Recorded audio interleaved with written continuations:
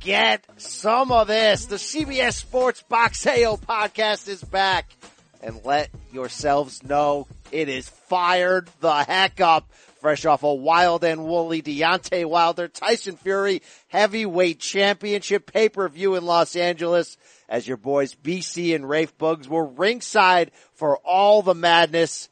What are you expecting this week? The full recap of everything that went on in Staples Center, along with a preview of the weekend action Do You Care style, featuring the return of pound-for-pound king Vasily Lomachenko and much more. A show guaranteed to fire you up, and backed and underwritten, of course, by that performance-enhancing audio. But it won't stop there at Wilder Fury. Hey, we got a nice chat with rising women's boxing star this week, Michaela Mayer of Top Rank, who returns December 14th on ESPN+. You want more than that? Hey, we have a breakdown of all things sloppy Super Bowl down under. Yes, Jeff Horn, Anthony Mundine, as we welcome to the program, friend of the program, Alex McClintock, Australian journalist, and much, much more. Wow, am I so friggin' fired the heck up right now. Speak it, believe it, receive it. Speak it, believe it, receive it. Speak it, believe it, receive it. Wow. And a man. Let me tell you. Yeah, let me tell you. All right, get out of there. A man who last week spoke it, believed it, and relieved it. That was fairly disgusting, but we love him. He's our co-host, an author of many books you already own, a Filipino TV icon. They call him Bugs. His name is Rafe Bartholomew.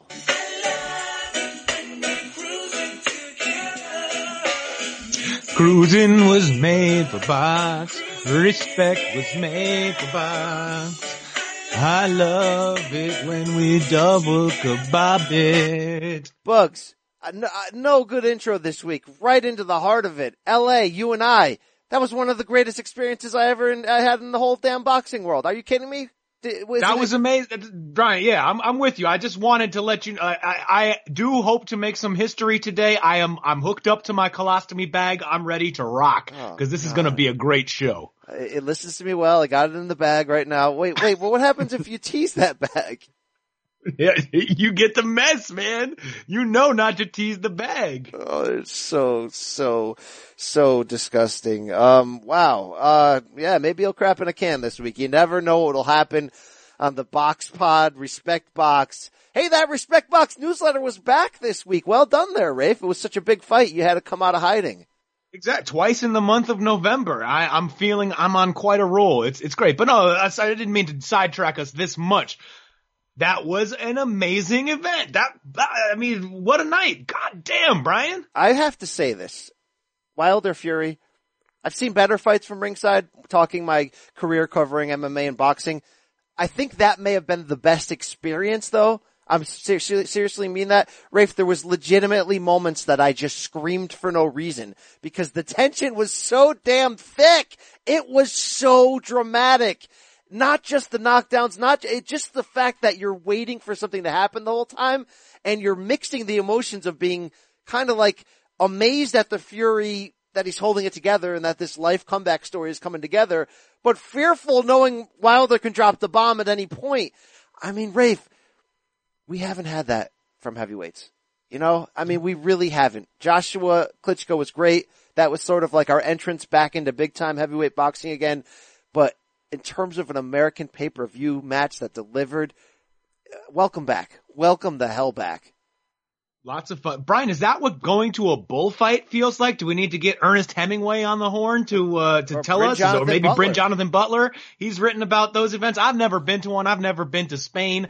I don't even know, but it sort of felt that way. I mean, you know, Fury committing wholly to the Matador Act and trying to keep it up for the entire fight, getting dropped twice, of course, the insane 12th round. God, oh my, and then Fury, we talk only about Fury getting up in that 12th round, which was incredible. But what about him basically coming back and winning the rest of that round? Now, I wouldn't give him a 10-9 round in that, but still, Fury was, I would say, hurting Deontay Wilder down the stretch of that fight, who looked like he had perhaps shot his load. Wow. There's so much to talk about. You just nailed a lot of it right there. I want to ask you this though first. And yeah, I mean, that's what we can go an hour on that 12th round, the madness. About that 12th round, though, you were ringside for one of the fights I always wished I was, Rafe. That was Chavez Jr., Sexy Sergio, 2012, Thomas and Mack, correct? You were there? I was there. I was in the building. I've been told by people like Dan Rafael, Kieran Mulvaney, that it sounded in the 12th round when Chavez dropped Martinez that an airplane took off inside the arena. It was that 0 to 60 explosion. There's parallels to Wilder Fury to that fight, but it's not as dramatic. But in terms of that dramatic moment and the chaos and the crowd going insane, was it on par with that, or is that just another level of something you experienced live? It's a parallel. It deserves the comparison. The timing, the heaviness of that knockdown, just the idea that, oh my God, is this guy going to get up and finish the round? And also the way that Martinez stood there and fought a little bit like Fury ended up doing to finish out those 12 rounds. So the parallels make sense. I think that the crowd in Las Vegas for Chavez Martinez was it was a Mexican Independence Day weekend. It was such a pro Chavez crowd, and Chavez had almost no moments before that in the fight. This was a classic, a true all-time performance that Martinez was putting on through the first 10 rounds, and you saw just a little bit of slowing down a little. He got hit a couple times in the 11th, and oh my God, the 12th round. This entire building goes nuts. Oh my God, Brian. It was out of this world. I don't know if because this crowd in LA was more mixed, it was not as much of a hardcore boxing crowd because this was more of a heavyweight event crowd. I don't know if the building exploded quite in the same way. But I will say this, and there's an apt comparison there. I like the way you broke that down. It's real though when I say like, heavyweight magic is back. That feeling, when you hear Lou DiBella get up at the press conference and say there's nothing quite like a heavyweight title fight. That's not, just blowing smoke. I mean, it's different. That feeling is different. The feeling that the fight can end at any time, that anything can happen. I mean, we've seen crap like Fan Man before. Heavyweight boxing is just freaking different, Rafe. Saturday night just felt different. I loved everything about it. I was rubbing it on my gums for the rest of the night. I mean, I could do a podcast on just what I ate in LA this week. How many Mexican food trucks I walked out in the middle of the night and just torta for days. Wow. Oh, you carne asada fries. You changed my life there. Wow. But let's talk about that main course, which was the heavyweight championship fight. It goes down as a split draw. Coming in last week, your boy BC, who finally bit down and did it, predicted that Tyson Fury would win. I did say on the show, Fury would get up twice from knockdowns, and he would hang on for a split decision victory. Oh my God, that prediction came close. But it didn't happen because, once again at the highest level, the damn scoring, Rafe. I don't know really where to go on this. I mean, we can bring in Paulie, of course. Boxing is full of shit, man. I mean, well, actually, we should probably bring in Paulie because he reacted on the air, on the Showtime pay-per-view broadcast to the scoring when they were playing some replays. Guys, I don't even care about any of these replays. I really don't. I don't care about any of these because they matter nothing. This fight, this decision is a joke. Alejandro Joaquin better never work a day in his life again in boxing. I don't know what else to tell you. I mean, we're looking at highlights of a fight that we should be breaking down and why the result is the way it is, but I can't tell you why the result is the way it is. We're looking at certain highlights, but then I got to explain to you why the result why the way it shouldn't have. I don't know what to tell you anymore. I can't even do my own job. Well, it's. Wow, that was really well said, Rafe. I'm going to say it right here. I scored the fight 115-111. Tyson Fury, 9 rounds to 3. Of course, he loses 2 points because I scored 2 10-8 rounds, even though the man who scored it 113-113, by the way, gave a 10-9 round in round 9 because Fury had rallied back from the knockdown. Am I right in joining the mob and saying, okay, maybe not a full-on robbery because good Lord, we've seen worse. We've seen worse at the pay-per-view level recently. So, Teddy. It was an effective robbery. It's still a robbery. Yes, so, yes, it's still a robbery, but am I right to join the brigade and be like, are you freaking kidding me? I saw one man box the ears off of another man. and survived 2 knockdowns like he was Steve Cunningham against Amir Mansour. And we got to deal with another one of these like, oh, well, at least we got a rematch out of it. Yeah, that is some true wasteman crap. The S-houses in boxing, the wastemen, the dossers. I honestly think that sucks. Tyson Fury did the performance that we thought he could deliver at his best, but still didn't quite believe because we didn't know quite how good he is and what kind of shape he'd be in. And there were so many questions. He came out and delivered on that. And look, in scoring, you don't get points for getting up from big knockdowns, right? So I don't know if that's great for his character and his bravery and his performance, but he doesn't get no points for that. But you also only get 1 point for a knockdown, and people are acting like because there's 2 knockdowns that Wilder should get another +7 or something. I agree. There is almost no honest way to go through, watch that fight and give rounds to Wilder when he is not, when outside of the 2 with the knockdowns and maybe a couple other swing rounds that were slow and close. And those were the ones I scored at 8 rounds to 4, 114, 112 for Fury. And I did that knowingly trying to look for extra rounds to give to Deontay Wilder. So that was so how did people get to 5 or 6? Look, the man Lou DiBella, the promoter, quote tweeted you, Brian, came after you. You had a tweet. I can't see how you can give more than 5 or 6. You're being too polite, Brian. I don't see how you get to 6. I honestly don't even think you should be able to get to 5. And our friends in the media who scored this for Wilder, you are some dossers and wastemen too. Wow. And I think you're right on that, by the way. Wow. So I gave him 3 rounds, meaning Wilder. Rounds 9 and 12 when he scored knockdowns. I gave him 10-8 rounds. And round 2, which by the way it was almost like he landed 1 punch. Fury outboxed him. Wilder landed 1 big punch, and I was like, all right, he's gonna get credit for that clean punch. But that was even a reach. Like my tweet said, I have no friggin' idea how people could give Wilder 5 rounds, which gets you to 113, which the second judge had, or give him upwards of 6 or more, which people like Dan Rafael and Lance Pugmire had at 114, 112 for Wilder, or that judge. No panache, Brian. No panache. Waste of money. Or that damn judge. What's the guy's name? The guy that Paulie just Rochin, right? Rochin.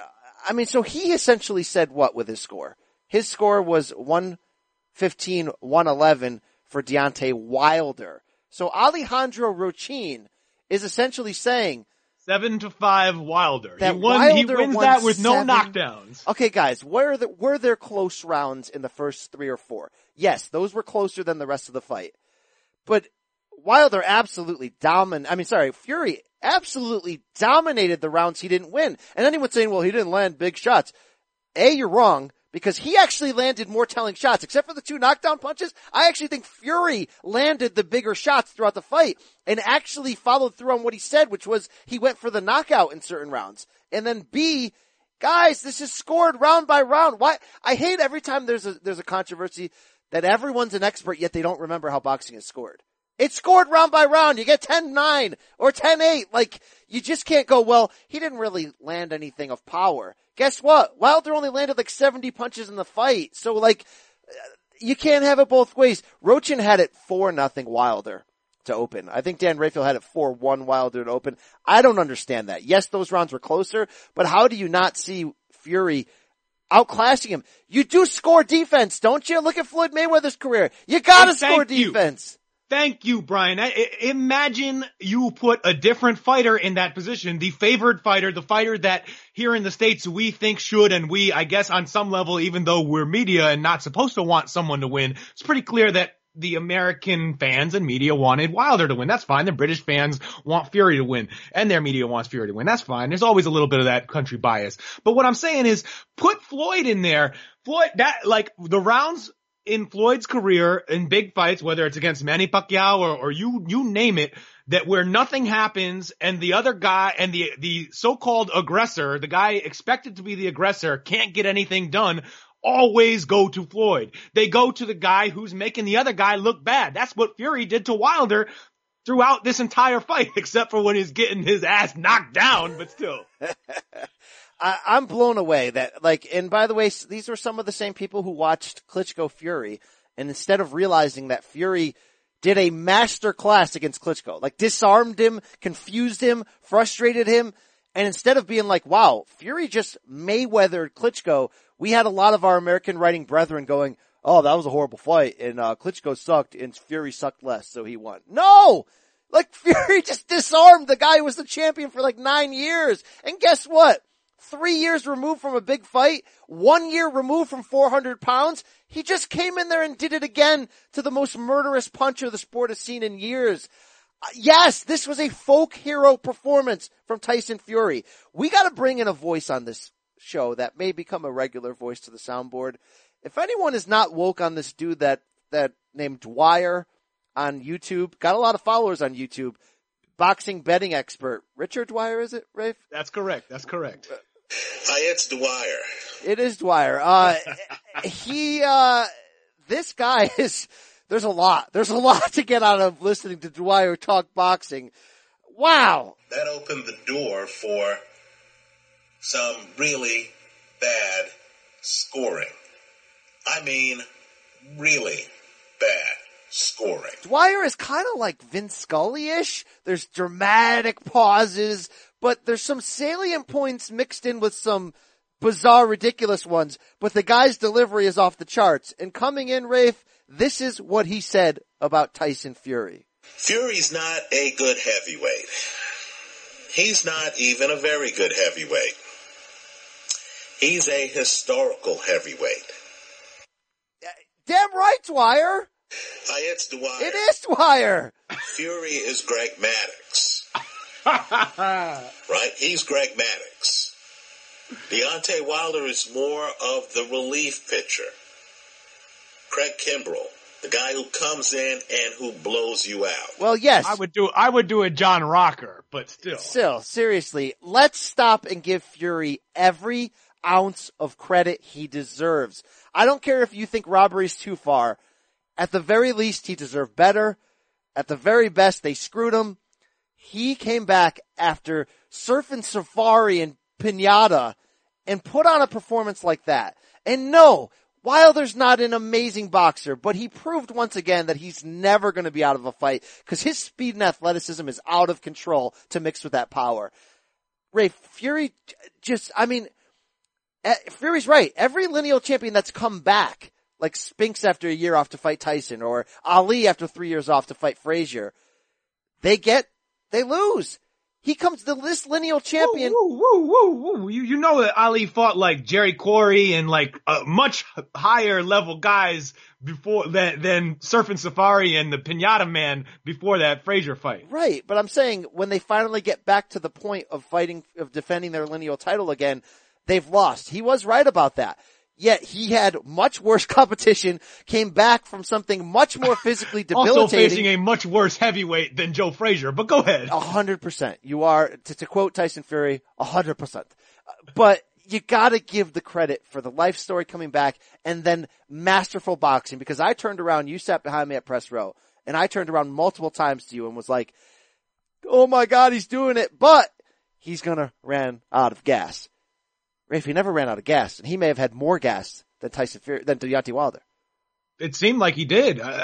Although that's the thing with Wilder. It doesn't matter that Fury may have had more gas in the tank at the end. He slowed down enough late that Wilder was able to land the handful of punches that so in enough people's eyes made this a draw.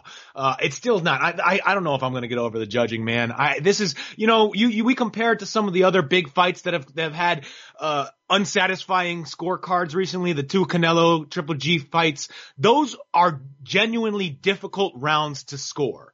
Though that's why I think the controversy, the scorecards, everybody going crazy in those fights, that is appropriate, because there were so many rounds, probably more rounds than not in those two fights between Canelo and Triple G, that where you look around like, I don't know who won that. They both did real good.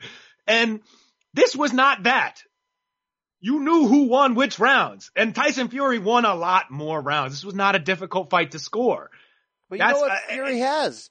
I would argue that none of those three had that ridiculous Gypsy King panache. Rafe, I don't want to go Dwyer and say he's historical, but certainly for this era, he just has another level of sophistication, IQ, hand movement inside his guard. He mesmerized Wilder. People are like, why didn't Wilder throw more? He puts you in a spot where it's so awkward you don't know what to do. And Wilder, to me, it looked like he threw that right quite a lot. I mean, he was looking for it. He's throwing giant punches in every round. He was just missing by a mile for most of the fight.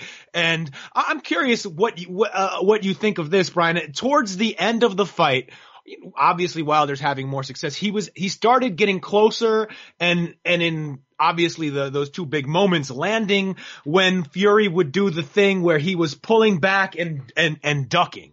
And do you think that's because maybe Fury had tired enough and was just a split second slower doing the same movement that Wilder was catching up to him? Or was Wilder adjusting and thinking, okay, I see he is going, he's gonna try and get under this punch every time. Let me throw it somewhere else. And so did it seem like an adjustment, or did it seem like, Fury just getting a little bit fatigued? Maybe a mixture of both. I mean, yeah. I've seen in the past Wilder make adjustments. I think Wilder's a smarter fighter than people realize. Yeah. He's just not technical, but he's been able to live in his own awkwardness and make it work. And I think he does watch you throughout the fight, wait for you to tire to a certain degree, and then land the big shot. But that's kind of what happened in this fight. He just fought a different animal. And the whole talk coming in about mental toughness. And remember, I went back and forth. Every time I heard either guy talk, I felt like they were going to win just on their determination. You get a special fight when you put two guys that determined together. And we had that. I thought Wilder maybe made a little bit of a couple adjustments, but I thought in the end, like, he just got snake charmed because that's what Fury does. And I think Fury was hitting Wilder hard enough, Rafe, that Wilder realized I can't be full on reckless against this guy. It's just interesting. Yeah, and he could counter him well enough, right? He was going to, if you missed really, when Wilder was missing really bad, when Wilder started to slow down himself a little bit, Fury took it to him. That's an interesting thing. You could really see live in a way that I haven't noticed in watching Fury's fights on TV over the years. You could see which punches he decides to sit down on. And a lot of the ones that look like he really put his body into didn't even land, but you could, the difference between the ones where he's just scoring, looking to box, and the ones where he's like, okay, now I'm going to let go. You could really see, hear, feel that difference. It was interesting. No question about it. And certainly Wilder, by the way, deserves a lot of credit for mentally never falling out of the fight, keeping his focus, keeping his poise, dropping bombs when he needed to and it mattered. But Fury is so smart at when you think he's about to clinch or when you think he's about to exit the clinch, he leaps back in and lands a couple shots on you when it's sort of in that awkward split second in between. I mean, this guy's he's brilliant in there, Rafe. I don't understand how he's that quick for that size.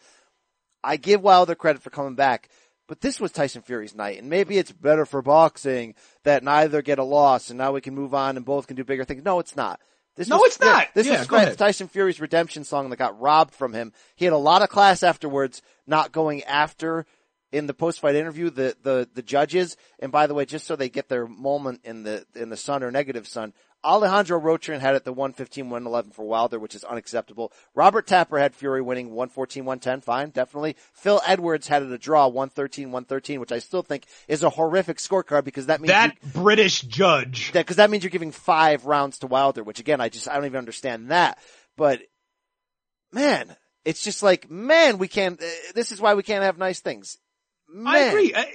So yes, we can hype a rematch, which we think may not even happen right away because we already hear Tyson Fury pivoting to call out Anthony Joshua next.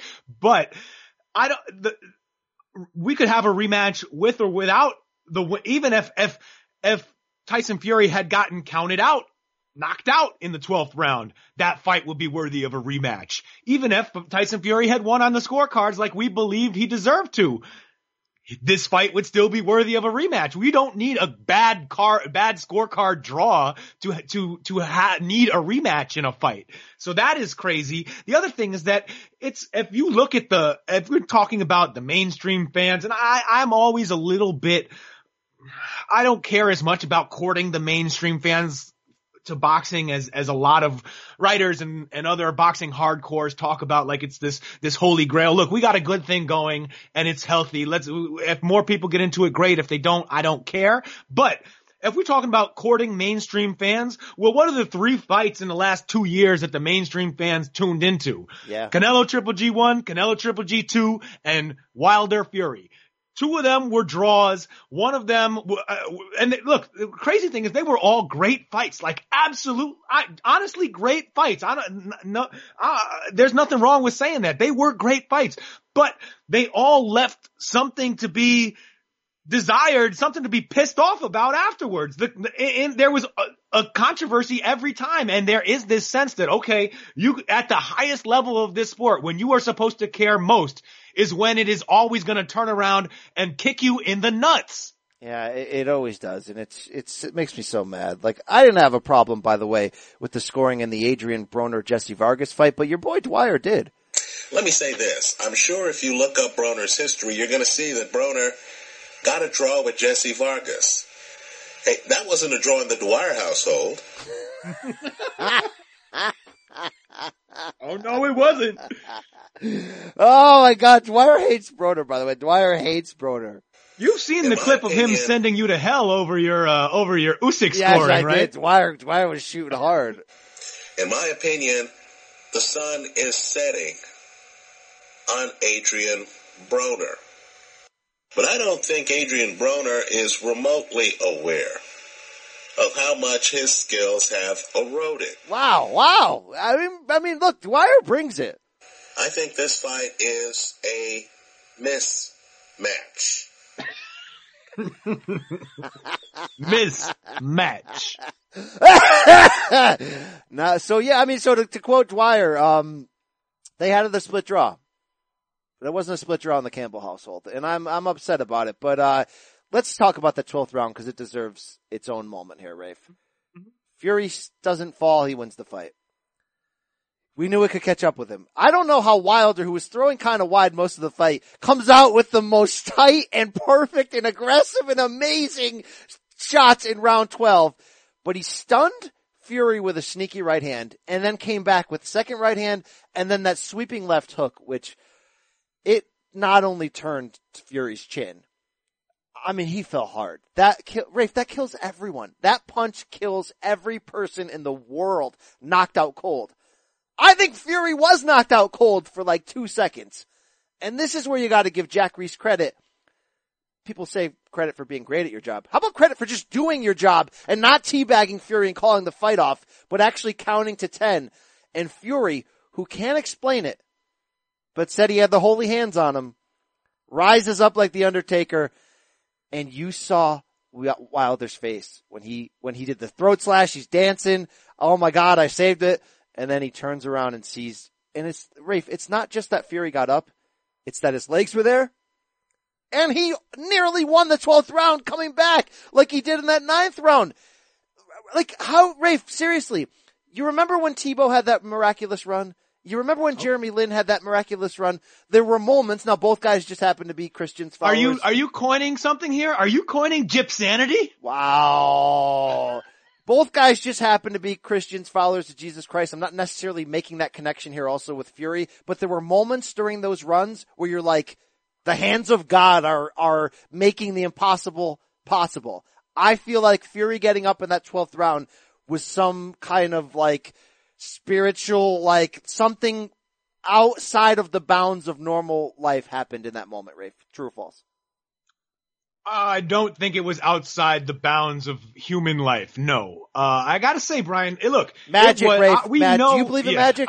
Come on. Look, no, come on, Teddy, bring it. I am not a piranha fish. I am not a fireman, and I don't believe in magic. But what I'm thinking here is, it's obviously, it's something we haven't seen before when someone gets knocked down hard by Deontay Wilder. We know how hard he punches. It's easy to see. But at the same time, Wilder has not fought on this level. His best opponents were Luis Ortiz, who got up from some shots as well before he got knocked out, as well as Bermain Stavern. I don't even want to go there. No. Big John Fury calls him a Teletubby, and he says it well. For me, it was, of course, impressive, amazing that Fury got rose from those punches. But at the same time, seriously, and tell me if you think I'm crazy or hating or something. Do you think that it is more impressive that Fury got up from that right, left hook, which were really devastating, than Anthony Joshua getting up from walking face first into maybe one of the other hardest right hands in heavyweight boxing history? No, Fury's is more impressive. Vladimir Klitschko. I mean, that shot landed more flush than either Wilder punch. Yes, that was like a sledgehammer. That was Dr. Steelhammer. True. But Fury got hit by 2 punches, and he said he was woozy by the right hand, and then that left hand was a clock cleaner, Rafe. That left hand was a murderous Not his strong hand, though. I don't care. That left hand killed him, Rafe. I mean, that left hand was like... And now bang. See you later. Left, right, good night. That was something serious, Rafe. Yes, I know you don't believe in the magic. No, this is Tyson Fury is not a good fighter, Brian. He's not a very good heavyweight. He is a historic heavyweight in the Dwyer household. And I think at Tyson Fury's highest, when on his good nights, I think that is true. I mean, he's showing it, the way he's competed at the highest level in this era. He deserves to be thought of in that way. And those kind of fighters can take those kind of punches, right? The same way they do things that other men don't do. That's how they get there. They kiss another man on the lips. That's how men deal. That's how men roll. He ain't a man. So he did back up all the talk about, like, I'm a fighting born bred man. I'm a gypsy. I'm blah, blah, blah. I will never, I'm not pulling out nothing. It's on like Donkey Kong. He backed up all of that. Never jack, never back down. He'll be there till he can't breathe. I give him that credit. I think, you know what this performance showed me? Tyson Fury is the best heavyweight in the world. Wow. Look, that's a fair case. I hope we get to see both of these guys fight Anthony Joshua. Let's do it on that 5 Live podcast. They were with the BBC guys, Bunce and Costello and Andy Lee, who was wonderful. They were saying, comparing it to Lennox Lewis, Holyfield, Riddick Bowe, that kind of trio. That one, we didn't get to see Riddick Bowe face all those guys. I hope we get to see these 3 fight each other. And I hope we get to see it in Wembley, because you know where Wembley is. And it's the birthplace of AJ. AJ, you need to get involved with this. Don't go to Canastota with Vladimir. This is, hello. Hi, my boxing fans. Welcome to Canastota. I want to say hi to my brother. Hey guys. Really proud of my brother. After the fight, of course, everyone's talking rematch. I said on CBS Sports HQ right after, I said, don't be so sure. Because Fury is a smart businessman. He's a spoiler in the ring. He's a bigger spoiler out of it. Do we not forget that he just slid in the DMs of Joshua Wilder to make this fight happen and break up what we thought we were getting? I almost guarantee you, Rafe, that Fury's next fight is against Anthony Joshua in Wembley. Carl Frott's there to make sure the attendance doesn't go over 80K. And I predict that he wins that fight. And then Fury Wilder 2 in England is going to be the biggest heavyweight fight in 20, 25 years, whatever. Like, it's like, AJ just went in the time of a span of a year from like kind of number 1 pound for pound heavyweight to number 3. No. Come on. Is this Danny's show? No, it's just true. This is AJ's show. Wilder's knocking AJ out. I think you know that in your heart.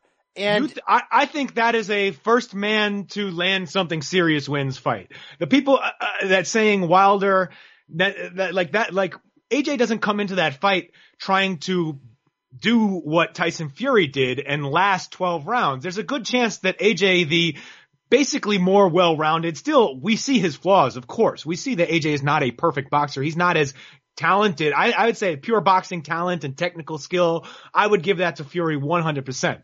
But power, looking to finish, those things matter too, right? We just saw a guy that Fury can outclass almost knock him out cold because of that power in that division. So with Joshua, if he fights Wilder, maybe he gets to Wilder first, and Wilder's never really had to. Okay, now Wilder has dealt with a guy like Fury who's going to come in and outbox him, try and survive, spoil him, make him look bad, win rounds that way. Wilder's never seen a guy his size or roughly his size with power, with boxing ability, who's gonna come after him the way that he comes after opponents. I just think Joshua's chin is more suspect than Wilder's. That's possible, yeah. I mean, it is more suspect. Wilder's gonna hit the bomb, and he's gonna make Joshua cautious, Anyway, I want to see the fight. I think it's a good fight. If you wanna, I think it's a pick 'em. You pick whoever you like best out of those three fights. Tell me right now, gun to your head.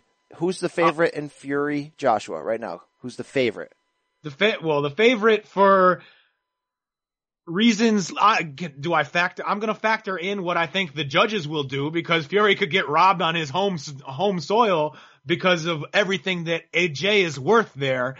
So I think that in a similar fight, that Fury could look better, feel like he deserves the fight, and still lose a decision to AJ. Pure ability. Oh man, it's tough. I like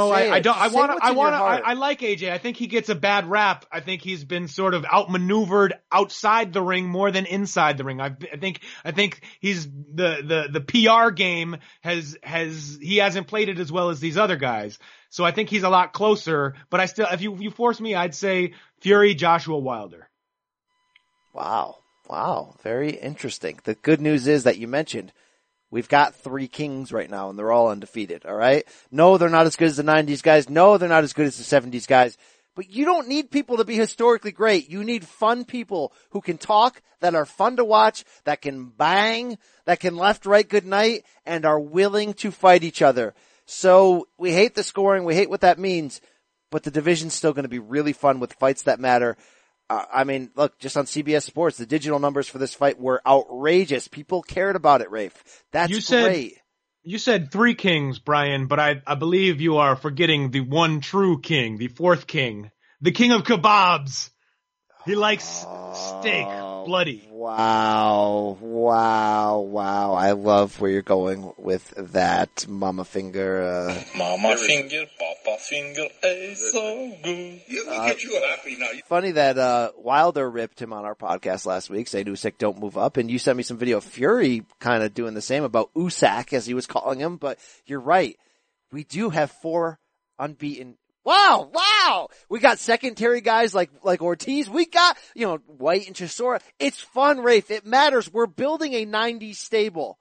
No, they can't be as good, because somehow boxing is the only, think about it. Boxing's the only sport where people regress historically. It's ridiculous, but it's true, because none of these guys grow up in a boxing gym from when they're 7 years old like the guys in the 70s and 90s did. All these guys are coming to there as failed athletes in other sports, right? That's kind of part of it, but hey, I'll take it. This is fun-ass stuff. Fury, Joshua, next. It has to be. Fury's a TV free agent in the States. Not that the States is the priority. The British TV is the priority for that kind of fight, but you'll probably see it on DAZN or something. I don't know. I just want to see it. I also think it's a very smart move business-wise from Fury if he goes in that direction, because if they go into an immediate rematch, I still don't think there's any way they can get that on British soil. Frank Warren, good promoter, I don't think he's got the juice to take that from PBC and Al Heyman and say, we're doing it in the UK this time. I don't see it happening that way. So instead, if he wants to get that Wilder rematch on British soil, he's got to go beat AJ first in the birthplace of AJ, Wembley Stadium, and say hello to my brother Shane Fury and my cousin. No hello to Huey Fury. You're not in the family anymore. Anyway, Brian, I wanted to throw a little, what does it look like at you? Because I know you're hyped. You've got Fury boar meat blood coursing through your veins. You are pumped right now about this man. You love him. And that's okay. It's okay to love another man like that. And any way you do want to love another man is okay. You love Tyson Fury, Brian. Yeah. So in the Campbell household, he is a historic heavyweight as he is in the Dwyer household. I want to ask you, Brian Campbell, what does it look like? Prime George Foreman against the Gypsy King Tyson Fury. Oh, no. Are you willing to go that far? No. Prime George Foreman sends him to hell eventually. I mean, Prime, like, well, what do you say? When you say Prime, you're saying like Joe Frazier fight Foreman as opposed to like Michael Moorer Foreman? Yeah, he's gonna send him to hell. 70s George sends him all the way those there. guys back then, even the guys like Foreman, who was rough on the edges for a guy at that level, still had the Olympic pedigree, still had, you know what I mean, still grew up in a damn gym, idolized, during a time when boxing was king on the damn radio. Yeah. I can't do it. Do it. I was trying to tempt you into going insane there with your Fury love. Straight up, I predicted Fury would do this. I thought he would. You, as a little bit more of a sober bystander, were you like legitimately surprised by the end of that fight at what Fury had accomplished? I was impressed. I don't know about surprised because I knew that was a possibility, that one, because Wilder has these technical limitations, and two, because Fury at his best, if he can keep it up, can be that good, that Fury might come out and put on a show and really outclass the guy for most of the fight. And the argument against that was, well, he's just untested in this comeback. We don't know if anyone can do that for 12 rounds against a puncher like Wilder. And the safer bet was that he wouldn't quite get there. And to give him credit, he did it. I think he did get all the way there. Of course, there was some credence to all the people who were like, no, Wilder's going to catch up with him and eventually stop him late, because we were about like 0.10 seconds away from that being the case.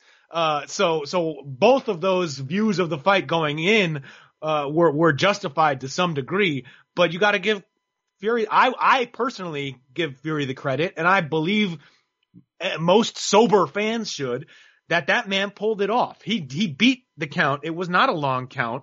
He beat that 10 count at the end in the 12th round. He got up from getting cracked in the 8th round. He outfought Deontay Wilder, and I think he did enough to win that fight. I think he has potential, and I know when you say crap like this, lightning will strike you.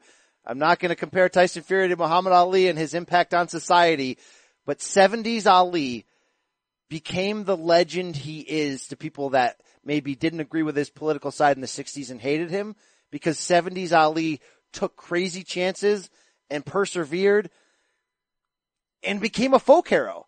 Fury, in today's modern age, is being his own version of a boxing folk hero. And it's almost Ali-like to a small degree, because we don't have anyone like that really today. So somebody where you're just like, I don't know how he's going to do it, but I can't bet against him. He can do it. One of those type of things. Like it gave me that feeling. So I don't know. We just give him a shout out. Shout out to the Irish crew. Maybe we'll let him, sing a little bit. Baby, I just don't get it. Do you enjoy being heard? I know you smell the perfume, the makeup on your shirt. You don't believe these stories. You know that they're all lies. Bad as you are, stick around. But I just don't know why. If I was your man, baby, you never worry about. Yes, the ADK crew, Alex Godinez's crew, all the damn crews. Oh, real quick DM slide from one of our passionate listeners, Scott Henry at Scott Sprint, Utah. He says, Rafe, is Fury quote unquote back? Or was this a flash in the pan performance and he's going to disappear again? I assume Scott is basically saying, is Fury going to mentally go off the deep end again, and really was able to put it together for one fight? You have any fears of that before we get out of this topic? Of course, you got to be a little scared of that. It's happened before. It could happen again. I hope it doesn't, both because I like him as a character, as a fighter, as a man. I care about his people. I care about his life. I care about him. All right, well said. But it could happen. It could happen. Raphael, on the damn undercard, let's speed through this quick. We got a big show. Jarrett Hurd had a weird fight with Jason Wellborn in which he stopped him, but was I the only one picking up on this, that Hurd realized early that this crazy Englishman didn't have any power, just 7 KOs, and was kind of letting Wellborn just close the distance and back him up to the ropes, and it made me feel like Hurd was just trying to get in rounds until Wellborn started to empty the tank and may have hurt him twice there.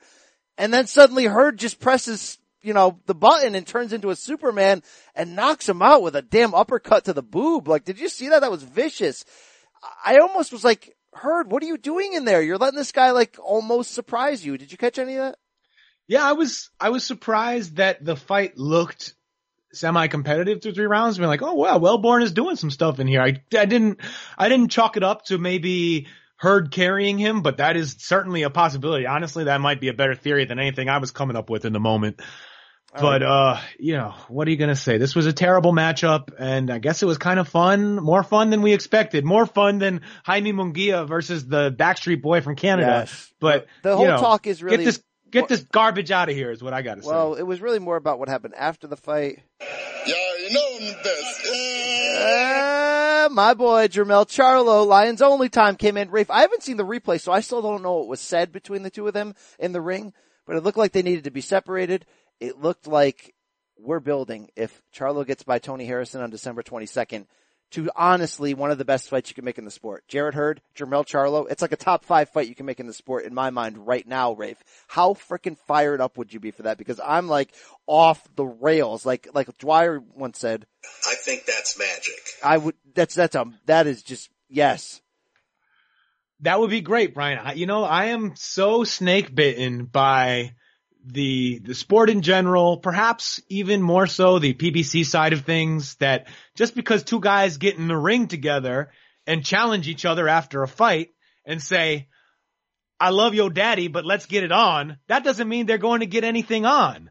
So wake me when this fight is made. Wow. Well, you ain't even touching him yet. Yeah, well, I think they'll touch imps for that fight. It'll probably be a Fox pay-per-view for all we know, so I'll wake you when it's in time to pay for that, Rafe. You think you're touching herds, but in fact you're touching turds. Wow. Luis Ortiz stayed active, blew out Travis Kaufman. Joe Hanks got sent to hell by Joe. The Juggernaut, Joe Joyce. Speaking of Dwyer, Dwyer's got a video of why bettors should have bet big on Joe Hanks to upset. Maybe we need less Dwyer on this show in the Dwyer house. I don't know. Dwyer's out of control. I know I sound like a crackpot. Not the first time. Wow. All right, Rafe. You got anything else from that? Oh, yeah, from the undercard, a really important fight happened, but it was from Quebec City, televised on the Showtime preview show, and it was Adonis Stevenson, Superman, the light heavyweight king, after a 5-year run atop the 175 division, the longest reigning title holder in the sport, the oldest title holder in the sport at 41, gets stopped in the 11th round by Alexander Vadzik with Teddy Atlas in the corner, or once again, as Dwyer would say it, Alexander Grossdick.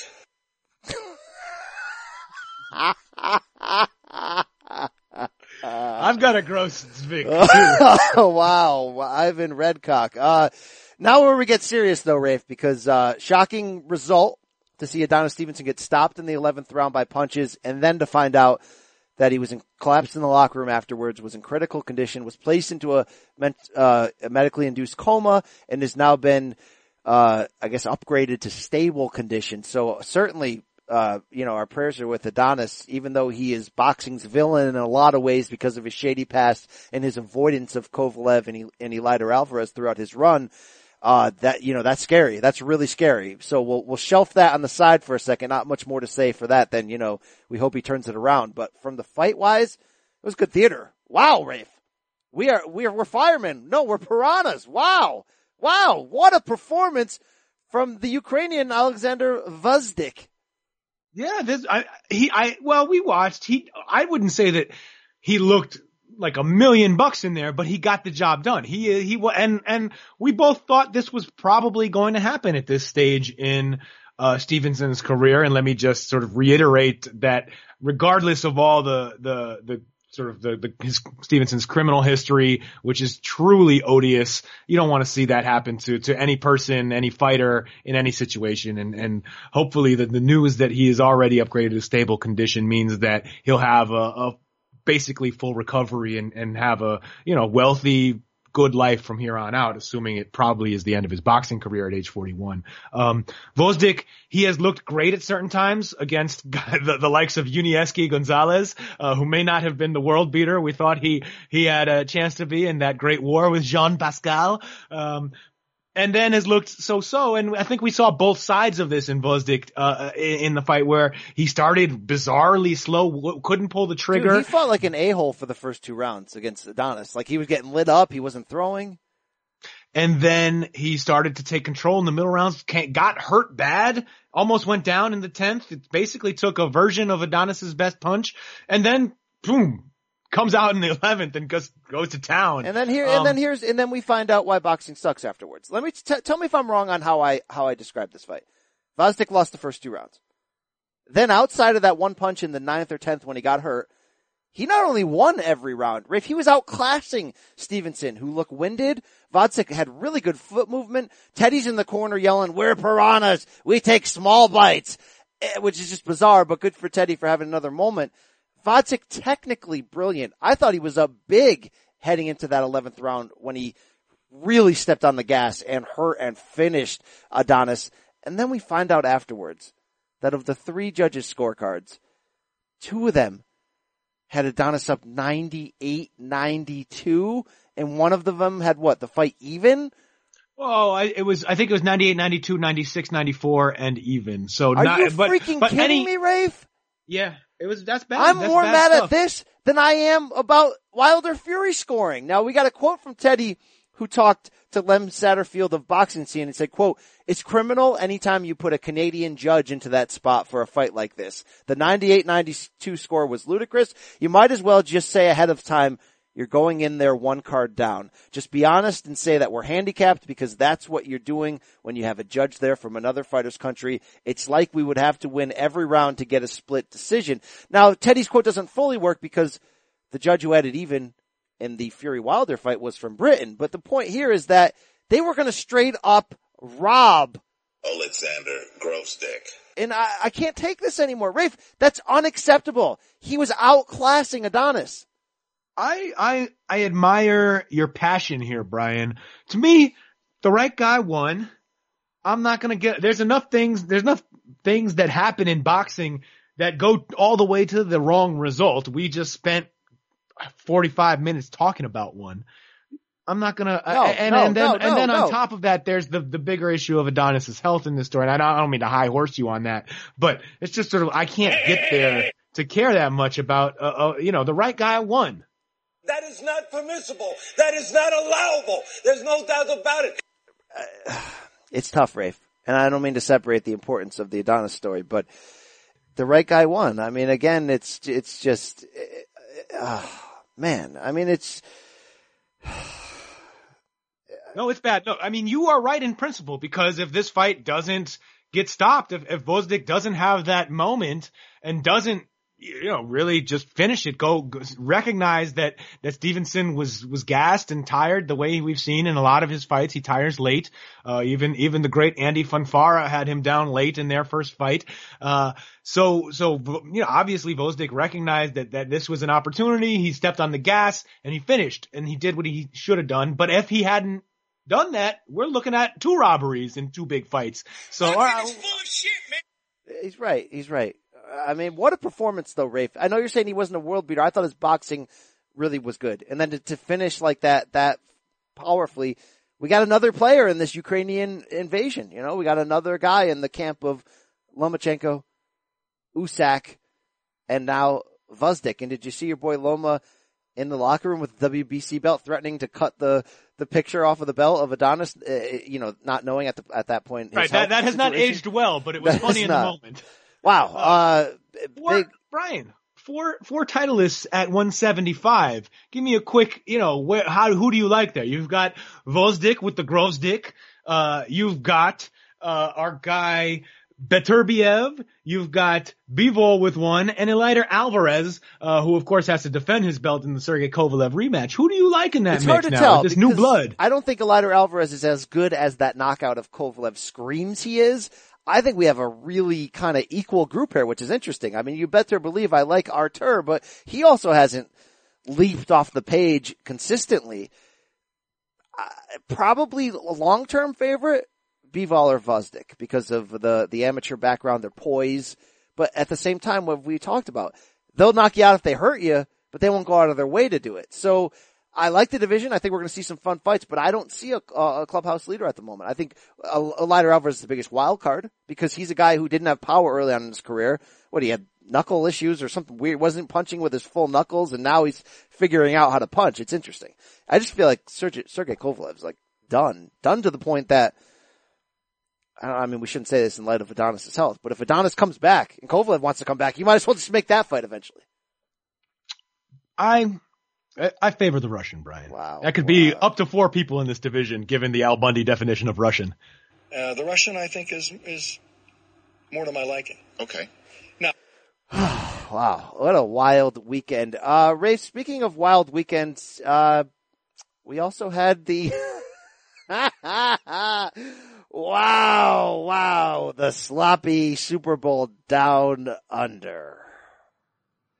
All right, Rafe, you know what I want to get into, even though you crapped on it last week after you peed in a damn cup live on the air. What are you going to do, drop a deuce in a can this week? But you know I want to get into the thunder from down under, the sloppy Australian Super Bowl that was Jeff friggin' Horn against the shapeshifter Anthony Mundine. And to do that, we had to enlist a friend of the program, freelance boxing writer, Australia's own Alex McClintock joining the show, because we got to get the perspective, because to Rafe, this is just sloppy meat to us, but for the people down there, it's still real to them, damn it. Alex, thank you for joining the program. G'day, fellas. How are ya? Oh yeah, mate. You think that's a knife? This is a knife. Yeah, let's get crocky right here. Alex, you're a veteran boxing writer, formerly of Australia, currently of Canada. Personal choice. You made that switch, but did you watch? Did you see it? Did you feel it? Did you experience all things Horn Mundine, brother? I was horned. I got up. I was up at 6 o'clock in the morning. It was like -5 outside. Got my ESPN Plus up. Watched about an hour and a half of undercards and some commentators killing time. And then got that beautiful minute and a half. Oh, wow. It was very, very, very quick. But what I really want to get from you is how much did this matter? This is like this is a carnival to us, a circus. But how much does this fight really matter down under? Was this like, it didn't matter the weight class because this damn shapeshifter Mundine would have fought at strawweight if he could have made it. Is this just all about crowning the man of the moment in Australia, or was this a money grab? What was this to the people of your home country? I think it was a little bit of both. Like, it was definitely a money grab. We'd have to say that it was a money grab. But, Mundine is such a big name down under. It's hard to get across just how big a star he is to Americans, because he was a professional football player for 5 years before he became a professional boxer. And now he's been a pro boxer for 18 years. So yeah, he's a big name. He was the biggest name that Jeff Horn could have faced. I bet you this did more numbers than the Crawford fight. Nobody in Australia knows who Terence Crawford is. Wow. Alex, I wanted to ask, sort of along the same lines, how seriously did Australian boxing fans take this matchup? I mean, over here, it did seem to me like a money grab, in that Mundine is, 40, in his mid-40s, early 40s? He's 43. Oh my God. Yeah. And the fight played out sort of how I expected it to. A very quick joke. Were there higher expectations for Australian fans or not? Well, I think there was definitely, everyone was totally aware that it was a cash out kind of fight, right? And that Jeff Horn should totally have won. I think people were probably a bit surprised it happened as quickly as it did, because Mundine is obviously washed, but he looked really washed in there. Really washed. So I think people thought, here's something that Jeff Horn should win, by all rights, but who knows? It's the shapeshifter. I know. Well, that's what's interesting is, Horn was moving up to middleweight from welter, and Mundine fought a friggin' cruiserweight a year ago. Seriously, McClintock, how does this physically happen? What is going on here? Is this guy reptilian? I don't understand it. When you cut off a snake's body, it just grows back? Is this guy have things going on that we don't know about? I don't know, man. He was saying in the pre-fight build-up that he's been out on the farm, like chasing emus around and goannas and this and that. Wow. Is that and I did see that video. Is that a standard training technique for Australian boxers, or did he just come up with that idea? Have you heard of that before in your career covering the sport there?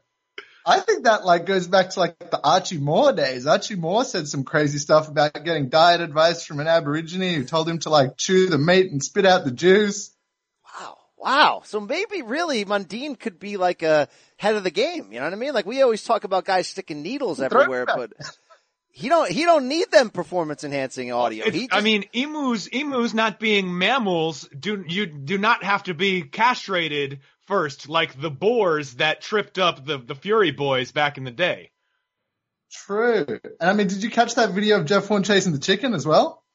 Yes. He cornered it. He used those angles. He cut off the cage, so to speak, and then Jeff Horn was let out the cage. Alex sent me this fantastic sound of Mundine ahead of time that got me all excited, and then I was equally disappointed when he lost. I'm telling you, man.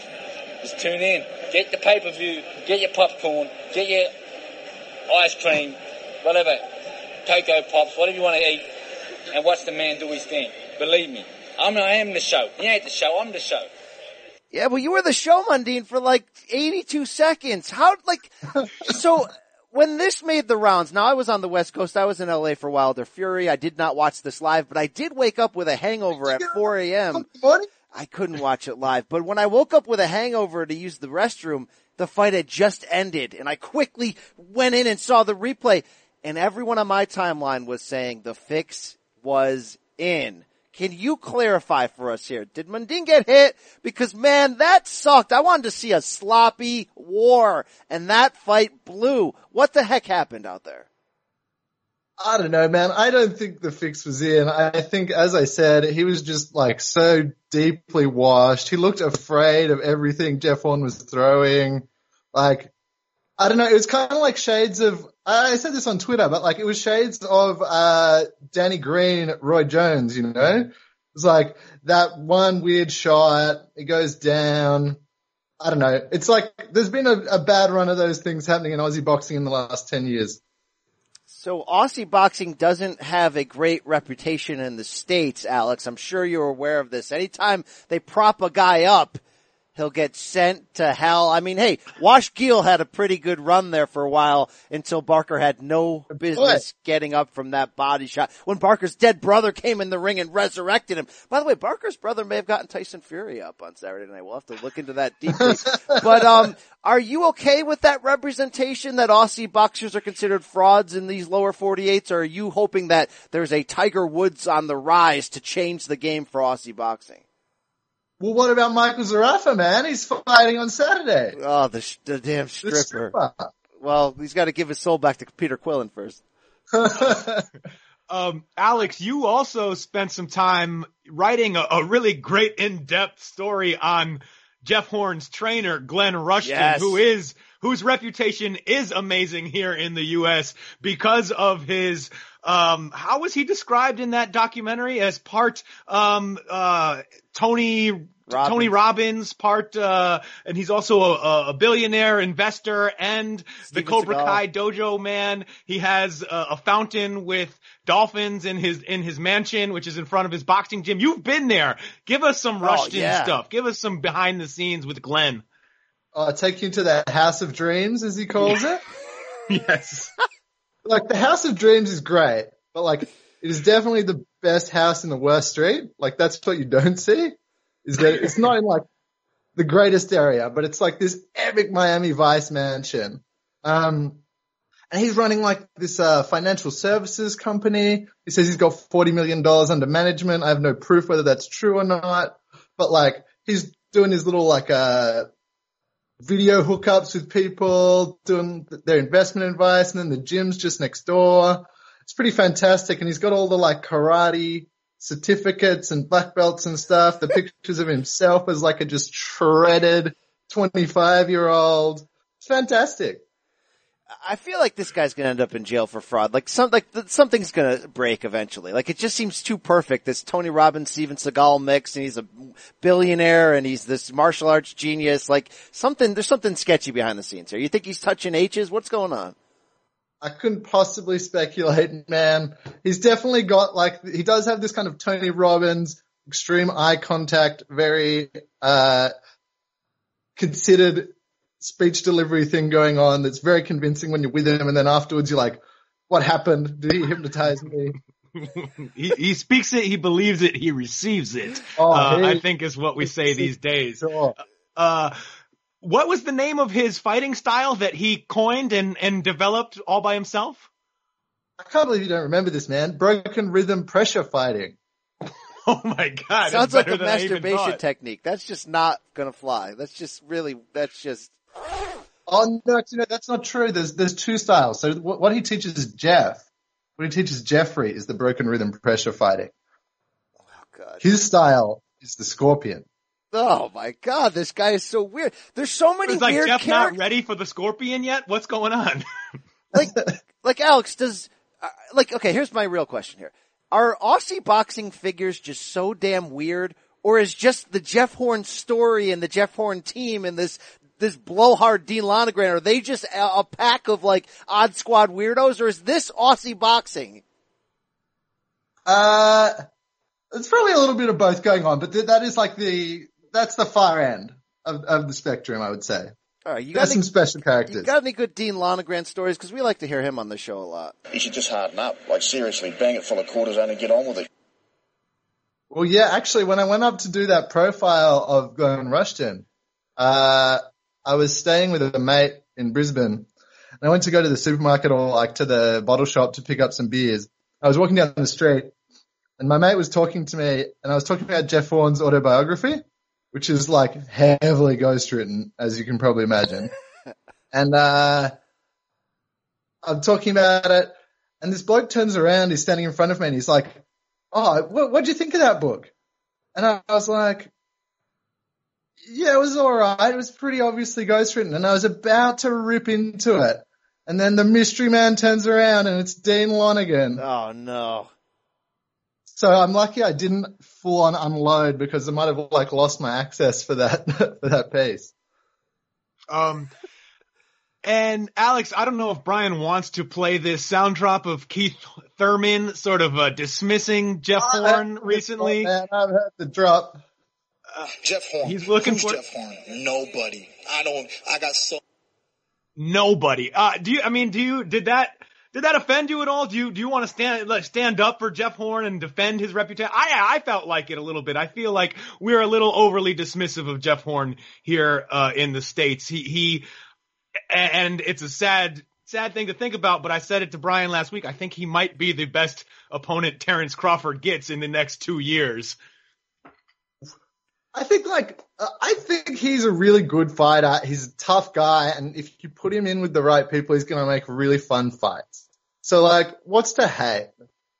I think, obviously the American viewers, they got the full Teddy Atlas treatment on the controversial Pacquiao win, and that's just led people to not be that into him. But if you put him in with some of these guys at 154, after seeing, I don't know how much we should take out of what he did to Mundane, but, put him in with, Jaime Munguia, that's a slobber knocker. Bro, he's gonna get eaten. He's gonna forfeit his soul right in the center of the ring there. Come on. Come on, Brian. No. Stop that. One I heard is, Julius Julianis, your man, All Things Latin American Boxing on Twitter. He was talking about how they'd already been in discussions pre-Pacquiao for a fight with the Pistol, Kerman Lekaraja. Woo! That's a slobber knocker as well. Yes, that would be very exciting, especially, do you think if they do that fight in Bilbao, which maybe they would do it in Sydney or Brisbane or in Australia, but if they did it in Spain, would Jeff Horn be able to withstand that pre-fight Spanish ballet that they did to Frankie Gavin that clearly just took his head out of it, and he had no chance after that? Is Horn strong enough mentally to deal with that? I think so, man. When you've got the Glenn Rushton treatment, he's just so focused that nothing's going to throw him off. Now, let's talk about Horn's endgame here, because this was a great Rocky story. It's had some few chapters to it. He's already sort of maxed himself out against Crawford. We know who he is. Do you see his endgame hanging around in Australia and being an attraction for other people to come to him for big money? Or do you see this guy end up getting served up to like the Errol Spences and getting sent to hell a few times and then going back to gym teaching? What's going on here?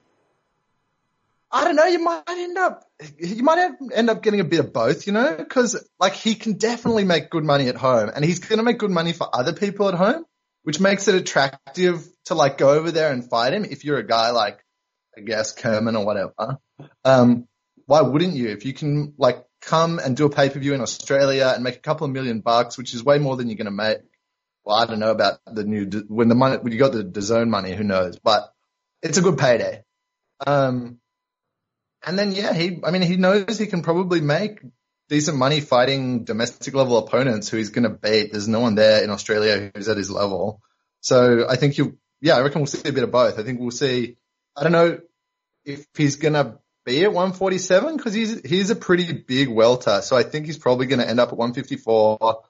And we'll just see who he ends up fighting. I reckon, I would love to see that Munguia fight because like you might think his soul gets taken, but I think he like gives it back for a while.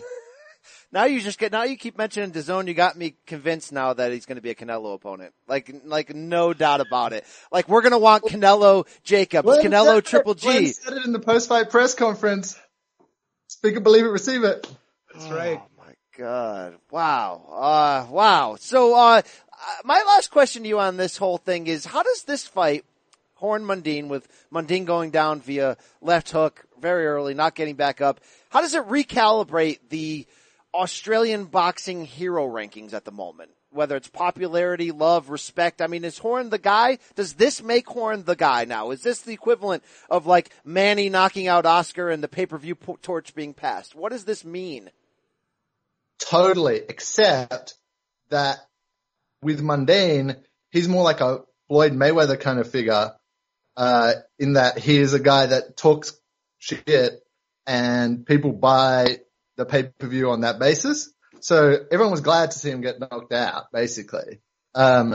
It's just like another opportunity for like Jeff to like build his name and have his name on like the front page of the paper or whatever. So yeah, he's definitely the man in Aussie boxing. Yeah, right, Jeffrey. Where can our listeners, Alex McClintock of Australia's Own, find you on social media, find your future work? Tell us more about yourself. Okay, just get me at AXMCC on Twitter. I'm just doing freelance stuff, not all boxing. I'm trying to get into that zone of like weirdest boxing adjacent career that Rafe and Kieran Mulvaney are going for. So I'm trying to hope I can compete in that. It's the Kriegel path to perfection. Yes, you either need to pick Wales or Filipino basketball. You got to find your niche, all right? Yeah, I got to find something else. Hey, great chatting with you, my man. Best of luck in Canada. I've been following your tour of America recently on social media. It looked like you in the damn Grand Canyon? It looked like the movie Vacation. It was great. I saw a lot of good stuff on your timeline there. Thank you for joining us. No worries. Thanks, guys. Special thanks, Rafe, to our friend Alex McClintock for going deep on all. Look, we've had the Warlock on before to get us the British perspective. We had McClintock on to get us the Down Under perspective. Speaking of Warlock, Rafe, we didn't really get into the week you and I just had in your current backyard of LA. We spent a lot of time with the damn Warlock. We may have to get him on this show or get him arrested or one of those things. I don't know which is going to happen first, but I'd say if we want him, we should get him on this show fast. Hey, we had a good time. We had some drinks with Jim Gray. You weren't moved by that at all? You are describing Jim Gray coming to your the table we were seated at a boxing media dinner the night before the fight as having a drink with Jim Gray. Jim Gray didn't say a single word to me. I don't even know if he made eye contact with me. So I don't know. I did not feel like I had made a connection with the great Jim Gray. And that's fine. He doesn't need to talk to me, but I think you may be overplaying it a little bit here. I did tell him, although I didn't believe it in the moment, that, Kostya Tszyu had no business, calling him rude like that. I actually think that he had no business being rude to the great Kostya Tszyu. Okay. Jim Gray was a good dude, though. He won me over. Please do not be rude to me, Brian. Please do not be rude to me. So you don't want to share any stories? We ate Mexican. We did a nice little Karate Kid tour there of the sites in the greater Reseda, NoHo area. The highlight for me had to be standing on that amazing viewpoint on Mulholland Drive when I'm taking you on the tour, and sunset, beautiful lighting, my back to the camera, looking at the Hollywood sign, pointing down on the big Usyk on my back on that great hoodie I got all the way shipped here from the Ukraine. Now, true or false? Alexander Usyk liked that photo on Instagram. Oh, you bet it. I have the screenshots. I have the receipts to prove it. We are bros now. He made eye contact with me through that like. Wow. All right. Before we get into the weekend preview, do you care? We know that Rafe isn't that big on women's boxing, but we have one of the faces that is the future of women's boxing. Mikaela Mayer coming up. Nice chat about the future of where she's going. Good looking prospect here for Top Rank. Wow, that was an accidental pun, but it might be true. But we're going to find out more about her. Enjoy.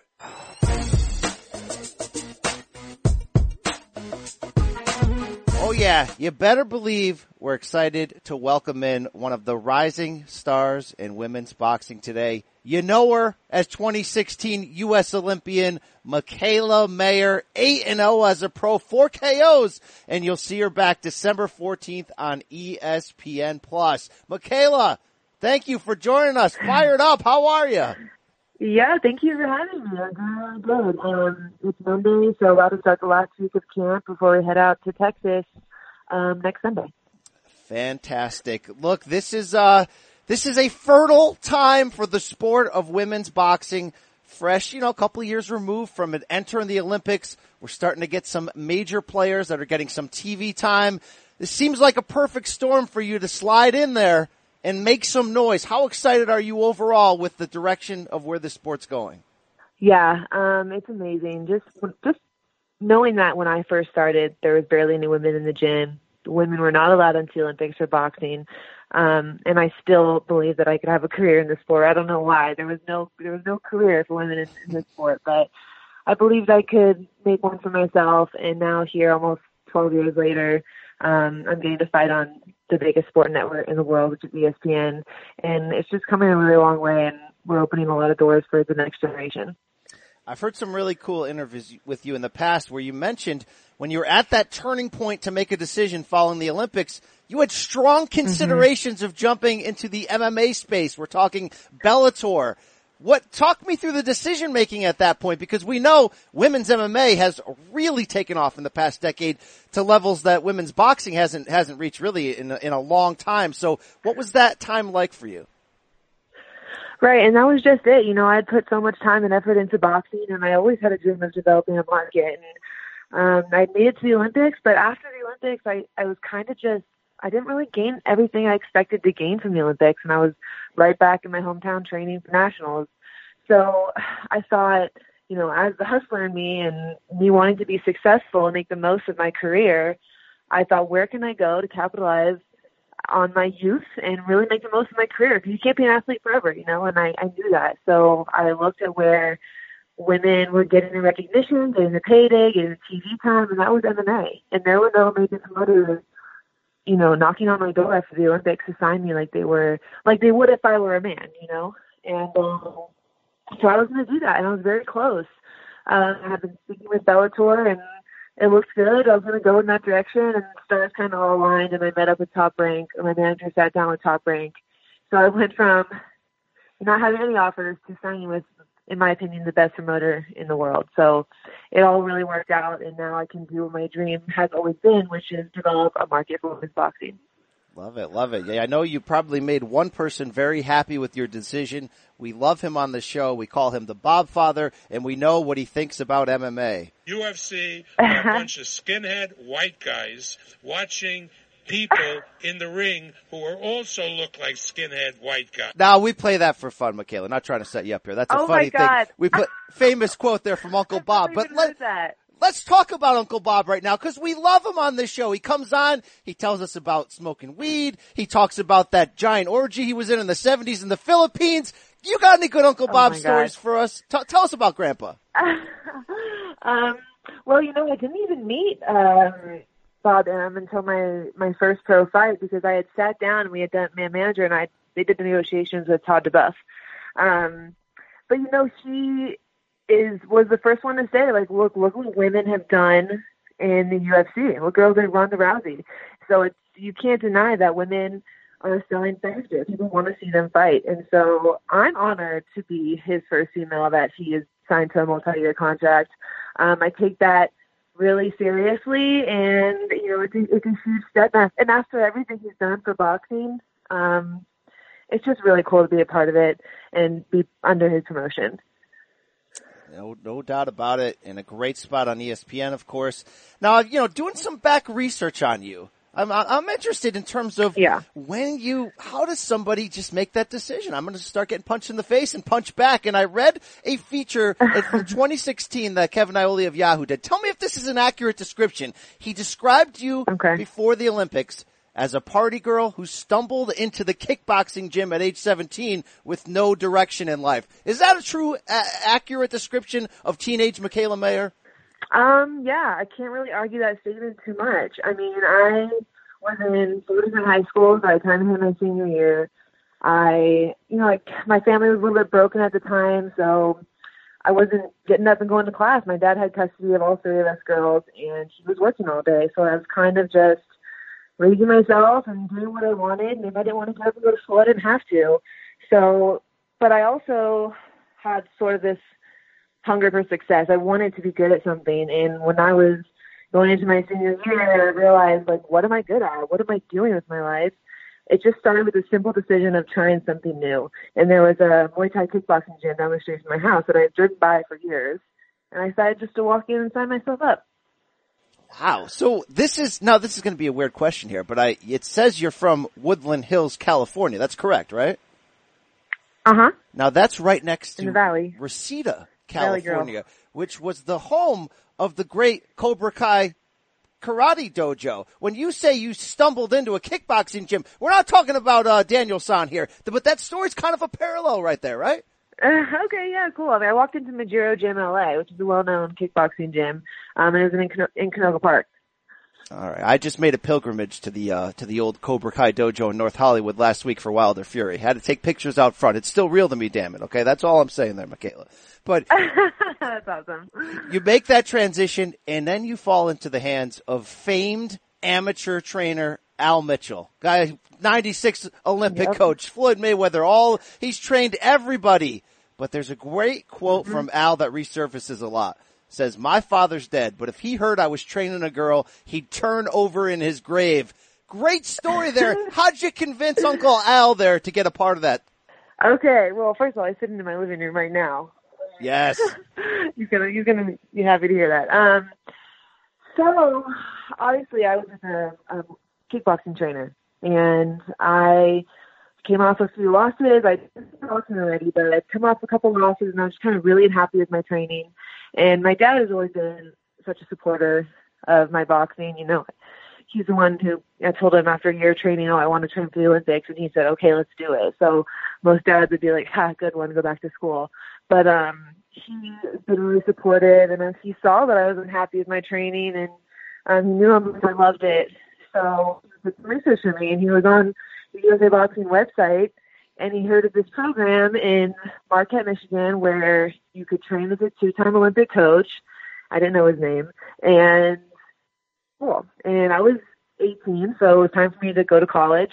And he made phone calls to Coach Al, made phone calls to the university, and said, basically, you can take my daughter. She wants to go to the Olympics. The women are in the Olympics now. Okay, you have to. And he had the killers in this program up there. Always men, because women weren't in the Olympics, so there was no point in having a woman there. Long story short, I was on a plane 2 weeks later from LA to the North Pole, and started school the next day, met Coach Al, and I realized right away that he was the one that was going to get me to the top. Now, true or false, you have Al Mitchell's initials tattooed somewhere on your body. What's going on here, Mikaela Mayer? I do. I have AM tattooed right on the outside of my right hand. He crashed with these hands. When I made the Olympic team, they had me move to Colorado Springs, and I was sort of taken away from him full time and moved into the Olympic Training Center where they were prepping me for the games. So I wanted to get that tattooed on my hand because even though he couldn't come with me, he was obviously always going to be there in my memories, and obviously he's the one who got me there. So I wanted to remember that always. I like that. I like that a lot. Now, true or false? Let's be really honest here. Putting you on the spot. Mikaela Mayer got screwed by the judges at the 2016 Rio Games. To be completely honest, I have not, and I think in order to make that was the talk, right? And I think in order for me to make a more accurate opinion on that, I would have to rewatch the fight. And I've never rewatched the fight. Wow. Now, I couldn't get myself to rewatch it. This is the majority decision loss to Russia's Anastasia Belikova. Never watched it again. Do you want to see her again in the ring someday to run that back? Yeah, I would love that. That would be such a great thing to kind of overcome and do. But, the following year, Russia kind of rotates their athletes a lot. The following year, they weren't even sending her to tournaments. They were sending another girl.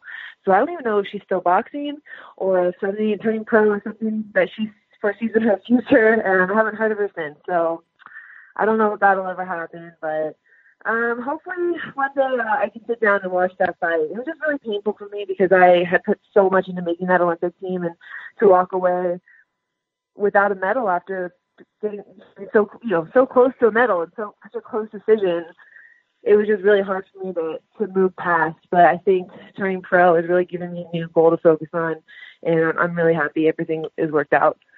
Do you think there's any blessing and a curse thing where you'll look back one day on that loss as being a major turning point in creating the fire in who you are today inside of you as a professional?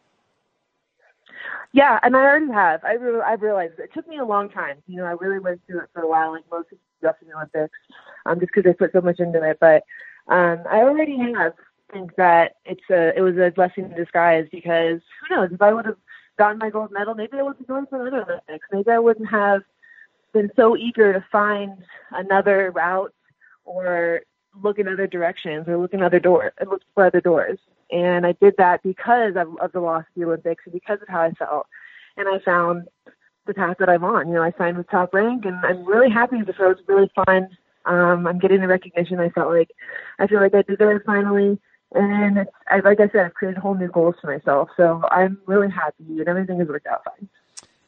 On Saturday, December 14th, Corpus Christi, Texas. Really good card with the Gilberto Ramirez, Jesse Hart super middleweight title rematch. At the top of that card, you'll be taking on Calixta Salgado. I don't know if I pronounced that correctly, but at this point, this will be your 9th pro fight. What type of fight are you expecting against Salgado? What are we going to see here? Well, I got Coach Al in camp like always, and no matter who I'm fighting, he'll find the best thing that they do. And we'll work on that, and we'll work. So we definitely have a game plan going into this fight. He studied her tape probably 150 times. I've watched it a few times with him as well. So yeah, we have a game plan, and we just want to keep getting better and better. We're never complacent. Coach Al doesn't allow me to be complacent, neither does Coach. And we want to go in there and show and look good. And he wants me to look good. He wants me not just win. He wants me to look really good doing it. So that's my goal. I want to be technically sound, and obviously I want to get the knockout, but I'm going to stay behind my jab, and we'll see what happens. Now, you compete in the junior lightweight division, but the the big names that people know. And then actually, let me pose it to you as a question. In women's boxing, to make the biggest splash, you have to fight the biggest names possible. So do you foresee a future in which there are enough big names around your weight class to prevent, let's say, you having to jump up, monster levels to try to get a big enough fight? Absolutely, because I'm at that competitive weight for women, 130 to 140. That's the natural weight for women. That's where most of them are. So, and there's some huge names. I mean, these girls coming out of the Olympics have amazing skill. And I think that's been a big changing factor in why women are finally getting TV time, recognition, and picked up by promoters. Is just we have that resume, we have that experience in the amateurs now. We've had that ladder to climb. And there's definitely some big names. I'm going to take the 130 division while I still can. I can still make 130 because I want to be I want to take over multiple divisions. I don't want to just stay at one weight. So I'll take over 130 now. Eventually I'll definitely be going up to 135, and then who knows, in 3 or 4 or 5 years, maybe I'll go up to 140. I have the height, I have the power, I have the speed. So I feel like I can fight at many different weight classes. Is there any fighter out there that you envision as your big one, that you're like, okay, maybe 2-3 years, that's the woman I want to meet down the line. That's the one that's going to make me, let's say, a crossover star that's going to bring all the attention to the sport. You think like that, or is it still too early? Okay, so first of all, I'm literally not even allowed to talk about the day after my fight. Giles is so zoned in. It's hilarious. I'm literally not allowed to talk about anything. He never ever wants me to look past the fight ahead of me, which is what a good coach will do. But I think the most obvious answer to that is me versus Katie Taylor. And she's doing great things from his boxing, too. She's already been a huge star in Ireland, even in her amateur career, and obviously Europe, too. So, I'm doing what I can to build my name here in America. And she's obviously doing that in her side of the world. And I know that one day we'll meet, and it's going to be a great fight. I can't tell you when that'll happen, but pretty confident that it'll definitely happen. And it'll be a fight for the world to remember, and we need the world to be watching. We don't want it to happen too soon, because it'll be a shame if all eyes aren't on that fight. It's going to be great. That is going to be something special. Katie Taylor from Ireland, very fun fighter to watch. Big following behind her. Also, big women's fight this weekend on HBO. The last card on HBO after 45 years. The women getting the spotlight with pound-for-pound queen Cecilia Brækhus and her 4 welterweight titles. We're going to see Clarissa Shields, your Olympic teammate, on there. How cool is that in your eyes to see HBO, unfortunately, going away, but bringing shine to women's boxing on the way out? Yeah, I think that's awesome that they're having multiple women's fights on one card. It's a shame that it's the last fight that they're doing, but honestly, I'm really into DAZN and ESPN Plus and these apps on my phone because I don't really have cable. If I'm going to watch TV, I watch Netflix and Hulu, and I like having these apps on my phone so that I can pull up the fights wherever, whenever. I think it's just the new age and the new way to go. So, HBO's been a classic spot for boxing, but it's pretty cool that they're going out with an awesome women's card. And speaking of Shields, she's getting a lot of fire on the internet for saying she thought Wilder beat Fury handily. You going to call her up and let her know that the Gypsy King should have been victorious on Saturday night? Well, this is boxing. Everyone has their own opinion. I didn't watch the fight. I watched clips on Twitter, so I can't. But I do believe in what I saw that Fury did win the fight. But, you never know because think about it. If he got knocked down twice, that's 4 rounds. And so the other 2 rounds were kind of close. You can see how it could have been a draw. But at the end of the day, what's the worst case scenario? That you get $50 million more to redo it again? It's a win-win. I'll be there. I'm sure every other boxing fan will. Also, we'll be there December 14th to check out this fight. Everybody can watch it on ESPN Plus when Mikaela Mayer makes her return, going for 9-0. Mikaela, it's been a pleasure to talk to you. Best of luck, not just on this return, but what you're doing as one of the faces of women's boxing, finally getting recognition it deserves. Thanks so much for joining us. Thank you so much for having me, you guys. Tune in December 14th.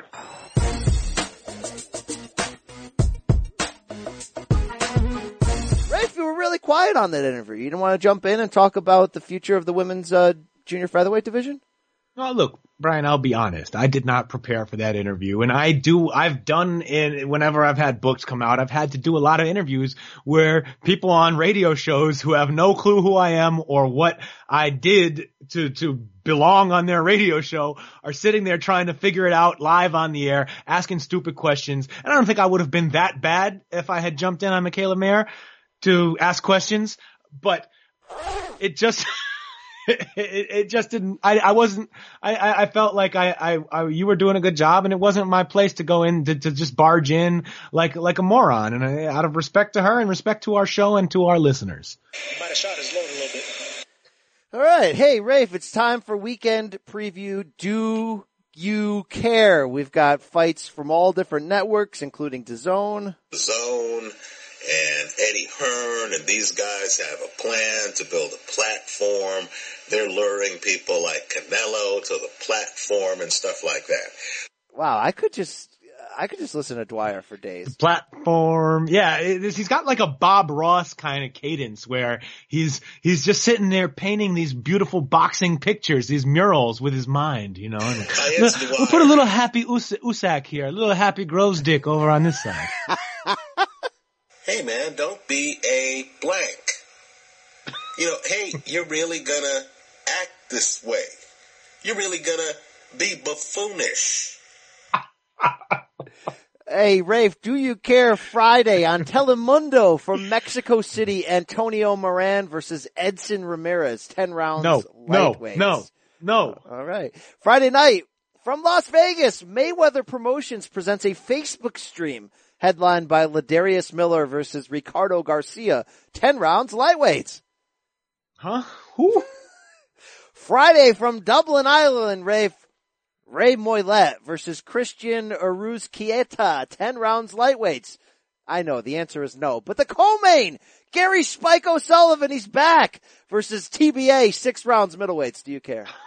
I will wait one more fight until he has an opponent to care about Spike. Wow, Friday's a rough night for the sport. Friday night, Belfast, Northern Ireland, Rafe, the home of Carl Frampton. We got Conrad Cummings versus Brian the Lion Rose, 12 rounds, middleweights.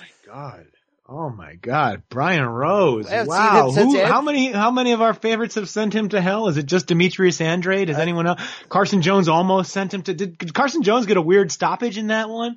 I can't even remember. Take his whole soul away. Yeah, I think you're right. It took a piece of his soul, and he was done. So, but he's back, Eddie. Saturday, Rafe. This is the card we care about. All right, shout out to our buddy, the Corner Man. You will be there on Saturday, right? New York City. Madison Square Garden. Damn right I will. Is this the theater? I am not. Or this is close to a Super Bowl for me. You talked about the Super Bowl down under that happened in Brian Campbell's pants when the Horn Mundine fight happened. Wow. But I'm talking about the Super Bowl, a split card with my man Isaac Dogbe and one of maybe the best pound for pound fighter in the sport. Not even, most people wouldn't even bother putting maybe, but I got respect for some of the other great fighters in the boxing. Our guy, Vasily Lomachenko. Ooh, even if these fights aren't gonna be super competitive. What a bill. These are guys you pay to see. They're worth the price of entry. Niho! You have a little bit of fun with the bag. You play with it. You win combinations on the bag. Madison Square Garden, ESPN, the big one, ESPN. This is the annual stop for Top Rank where you get the Heisman Trophy ceremony and then you get a big rating right afterwards. You probably get Tim Tebow in attendance. Last year we saw Rigo and Vasily during this. This year, Vasily Lomachenko defends his pair of 135 belts, WBA, WBO. I'm sorry, this is a unification fight. I was wrong. This is a good-ass fight. I want unification. I want the unification. Jose Sniper Pedraza. I have a fight with a Thailand guy. No. From Puerto Rico. I really like Jose Pedraza. This is a good-ass fight. Unifying the WBA and WBO lightweight belts. Loma Pedraza. Now, I like this fight. Is there any chance, though, Pedraza can be as good as Linares was to actually make this a fight? I doubt it. I guess yes, there is a chance. I think I like about Pedraza, and he's maybe gone a little overboard saying that he has the style to beat Vasily Lomachenko. No one has seen what style he's referring to yet, but perhaps he is right. But I do believe him and take him seriously that he is coming into this fight planning to win. I think he's going to at least start the fight actually coming to win. And it might take a little longer than usual for Lomachenko to disabuse him of that notion that winning is even a remote possibility. But at the end of it, I think that the cream is going to rise to the top. Vasily's class will show, and it will end up seeing something like those Nicholas Walters fights, those Jason Sosa fights, where you're looking at Vasily making a world-class, maybe not super high world-class, but still world-class opponent really, really look helpless in there. I think we will see some of that. He's just going to outbox him so much. I'm a little interested to see Lomachenko against a pretty big 135-pound opponent. Going to have reach and height and can box a little. Which weight class is this? 135 weight category. That is the category. I like the 135 version of Jose Pedraza. We saw him get sent to hell by Gervonta Davis, moved up. It was a solid win over Raimundo Beltran to get this title. I just don't think he can be better than Linares was. Now, I love seeing Loma, and really to ask anybody to be competitive with Loma and have a chance of dropping him, you're asking a lot. But the one thing is Pedraza's got some balls. He may get himself knocked out, Rafe, to try to win it. And that's really all you can ask, right? I mean, when you're facing Loma, you're facing a different animal. I think that's magic. It is, and it's really hard to deal with that movement, those angles. So if Pedraza's just going to put it down on the line at some point and go for it and try to win, try to land some big snipe shots from the outside, this could be a fun fight. I don't think it's one he can win, though. No, it's like you said. I think he will come to fight and do his best to make something of it. But I just don't. We just saw him fight a very good fight against Ray Beltran, eventually getting that knockout. But again, this is Ray Beltran. Come on, that was competitive. And this is now, you're jumping up to Lomachenko. It ain't the same sport almost when you're going from Beltran to Lomachenko. Yeah, you're right. The same Berto. That's damn right. The co-main is really why you're coming, why you are flying from LA to New York. Hello, Grandpa. How are you doing? Your son, the Rastan Isaac Dogbe. 12 rounds to defend his WBO junior featherweight title against Emmanuel Navarrete. Navarrete, yeah. Navarrete. What are we going to see here? Because, arguably, no one's hotter in the sport than Isaac Dogbe. He's a sleeper fighter of the year contender. This is a chance for him to defend the title on a big platform here. What do you know about our friend Emmanuel? All I know is that he had a ranking in, the WBA, that belt. I'm going just off what I remember of the color of it. But it is, in all likelihood, although we don't know, sometimes obviously there is a great fighting tradition in Mexico. Navarrete hasn't been someone celebrated as a future star in the sport from at least here on American shores, but we know that if he is anything like what we've come to expect of high level, highly ranked Mexican fighters, he's going to come to fight. He's going to be hard to get out of there. He's going to compete. He might be a little he might not be as quick as Dogbe. Eventually, I think Dogbe is going to break him down and beat him. I don't know if it will happen as fast, like that crazy first round knockout he had over, Hidenori Ito in the last fight. I can't remember. That was a great win. That might be close. But it may take longer. I think that Dogbe, the talent, the speed, the strength, I'm thinking it will be another night where we leave saying, what a night for Ghana boxing. What a night for Ghana boxing. And what a night for Isaac Dogbe, the Royal Storm. That left hook came out of nowhere. Yeah, it did. I had two cab drivers this week in LA that were from Ghana, and both were woke on Azuma Nelson and Corte, but did not know about Isaac, and I think I added two more viewers to the ESPN card on Saturday. So you're welcome, Cornerman and Uncle Bob, and yeah, you know. I think the garden, the theater in the garden where they have, this is in the theater, right? This is not in the yes, this the is main the room. theater. This is the theater. Okay. One, that's a beautiful place to watch boxing. I love those lights they have on the top. Really a fun, small main event type space. I think it's going to have a great crowd in New York. New York has a serious Ghanaian population, a serious Puerto Rican community. Ukrainians are going to be out. I think we're going to see a great, like one of those classic boxing crowds with people from all over the world living in one area, coming and watching some fun fights. I'm pumped for this. I am psyched. And we got our young New York prospect, Teofimo Lopez. Going next. The takeover, Rafe. Teofimo Lopez, my man, your man, friend of the show, Junior, by the way, Teo Jr., 10-round lightweight bout, stepping up in competition again. One of the best-looking, hottest prospects here in the, in and around 130, 135, facing veteran Mason Maynard, 34-3, 24 KOs, the 30-year-old from Louisiana, whose nickname, Rafe, you know about this? Rock Hard Mighty.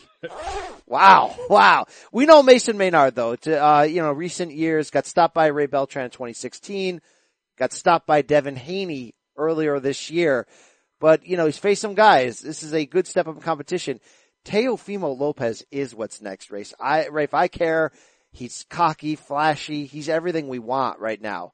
And our boy, the corner man, did send me a DM and basically was like, if you guys don't care about this fight, you're dead to me.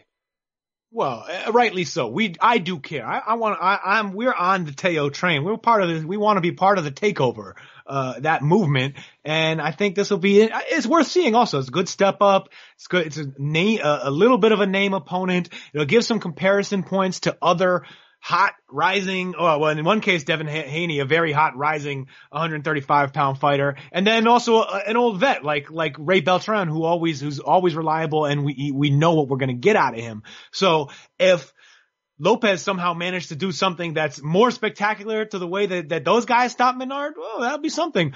Otherwise, it'll just be fun to see him in the ring. And the corner man slid into my DMs and said that they are planning, that Top Rank wants to move Lopez next year in the 135-pound ranks. Even as young as he is, they want to get him close to that world level real fast. Wow. And if he's ready for it, go for it. We had him on our show, a couple months ago. It was very cocky. Predicted Ryan Garcia would be a bust. So there's still time for that, Rafe. There's still time for those, DMs to get shot in if you know what we're talking about with Ryan Garcia. I would want to take at least one glance at Garcia's DMs. Like, would you accept that offer? Oh, 100%. I'm taking screenshots all the way. Yeah, I'm gonna be honest with you. It goes down in the DMs. All right. Do you care, Rafe, about this good undercard fight here on this Top Rank ESPN? This might be on the ESPN Plus portion. Alexander Vesputin, one of those welterweights that Bob keeps saying could be a Bud opponent, against veteran Juan Carlos Abreu, 10 rounds. Now, when I heard this name, I'm like, is that the guy that Saddam Ali sent to hell? No, it's not. This is the guy from the Dominican who lost a decision to Egidis my Lithuanian dude, Kavaliauskas. Yeah, Kavaliauskas. In July on a Top Rank card. Been in there with some people, stopped Soto Carras in 2017, so take that, Rooster. Lost to the people he should, like a Humberto Soto through the years. You care about this? You care about Vesputin? Is he going to be a thing, or is he just going to be an out for Bob? Like, if he can't make another Collazo fight for TC, then. I care enough. The most promising thing about Vesputin for me so far has been that he seems to have a close relationship with Vasily Lomachenko. They do a lot of exercising together, running on the beach out there in Oxnard and Ventura County, and doing a lot of weird, fun training, dancing together in weird tights. They dress up like Iron Man. He's part of the crew. So it makes me interested enough to want to see how good he looks in this fight and going forward. But at the same time, the Bob father is totally blowing smoke with all that. Oh, give me Mean Machine or Vesputin over any of these PBC welterweight. They fight like some tough gang members. I could use more of you doing Bob. It's not really that, it's not like a good impersonation, but it does work. It kind of moves me a little bit. All right, Rafe, this Saturday in DAZN from Sheffield, England, a chocolate brownie. Kell Brook is back in a WBA junior middleweight eliminator bout that's a 154, 12 rounds against the Australian stripper Michael Zarafa, who you remember Kid Chocolate sent to hell on a PBC card viciously, but has rebounded nicely to become a player in the UK 154 domestic scene. Brook Zarafa, do you care? No, I don't. I'm sorry. Little chocolate brownie. You know how many fights we've had to see over the years of Kell Brook beating up way undermatched guys in Britain, Frankie Gavin, Jojo Dan. I'm never going to care after picking Jojo Dan to upset Kell Brook. I really tried to go out on that limb. I don't want to see these fights anymore. And I don't want to send Kell into hell against the very best of the sport, but I want to see a little bit more. Amir Khan is supposed to be ringside here, Rafe, in Sheffield. Talk about some serious marinating ass bastards. Those guys may never fight. Or we're going to see it in 10 years. Just two guys who are good fighters, but I don't know. Don't you get the sense that they're in it for whatever money they can still get out of their skills? And rightly so. I mean, they deserve it on that regard, but it's not, as a fan, it's very hard for me to believe in it. They're just jacking it from everywhere. Wow. Wow. I care about seeing Brook back. Zarafa can punch a little bit. This should be a good test. I know it's too late and too long. I still want Khan Brook. It still matters to me. I'll watch this card in DAZN on Saturday. I'll get all fired up when they face off afterwards. I'm in. Co-main event, Joan O'Carroll versus Guillaume Frenois, IBF Junior Lightweight Eliminator. You don't care about that, right?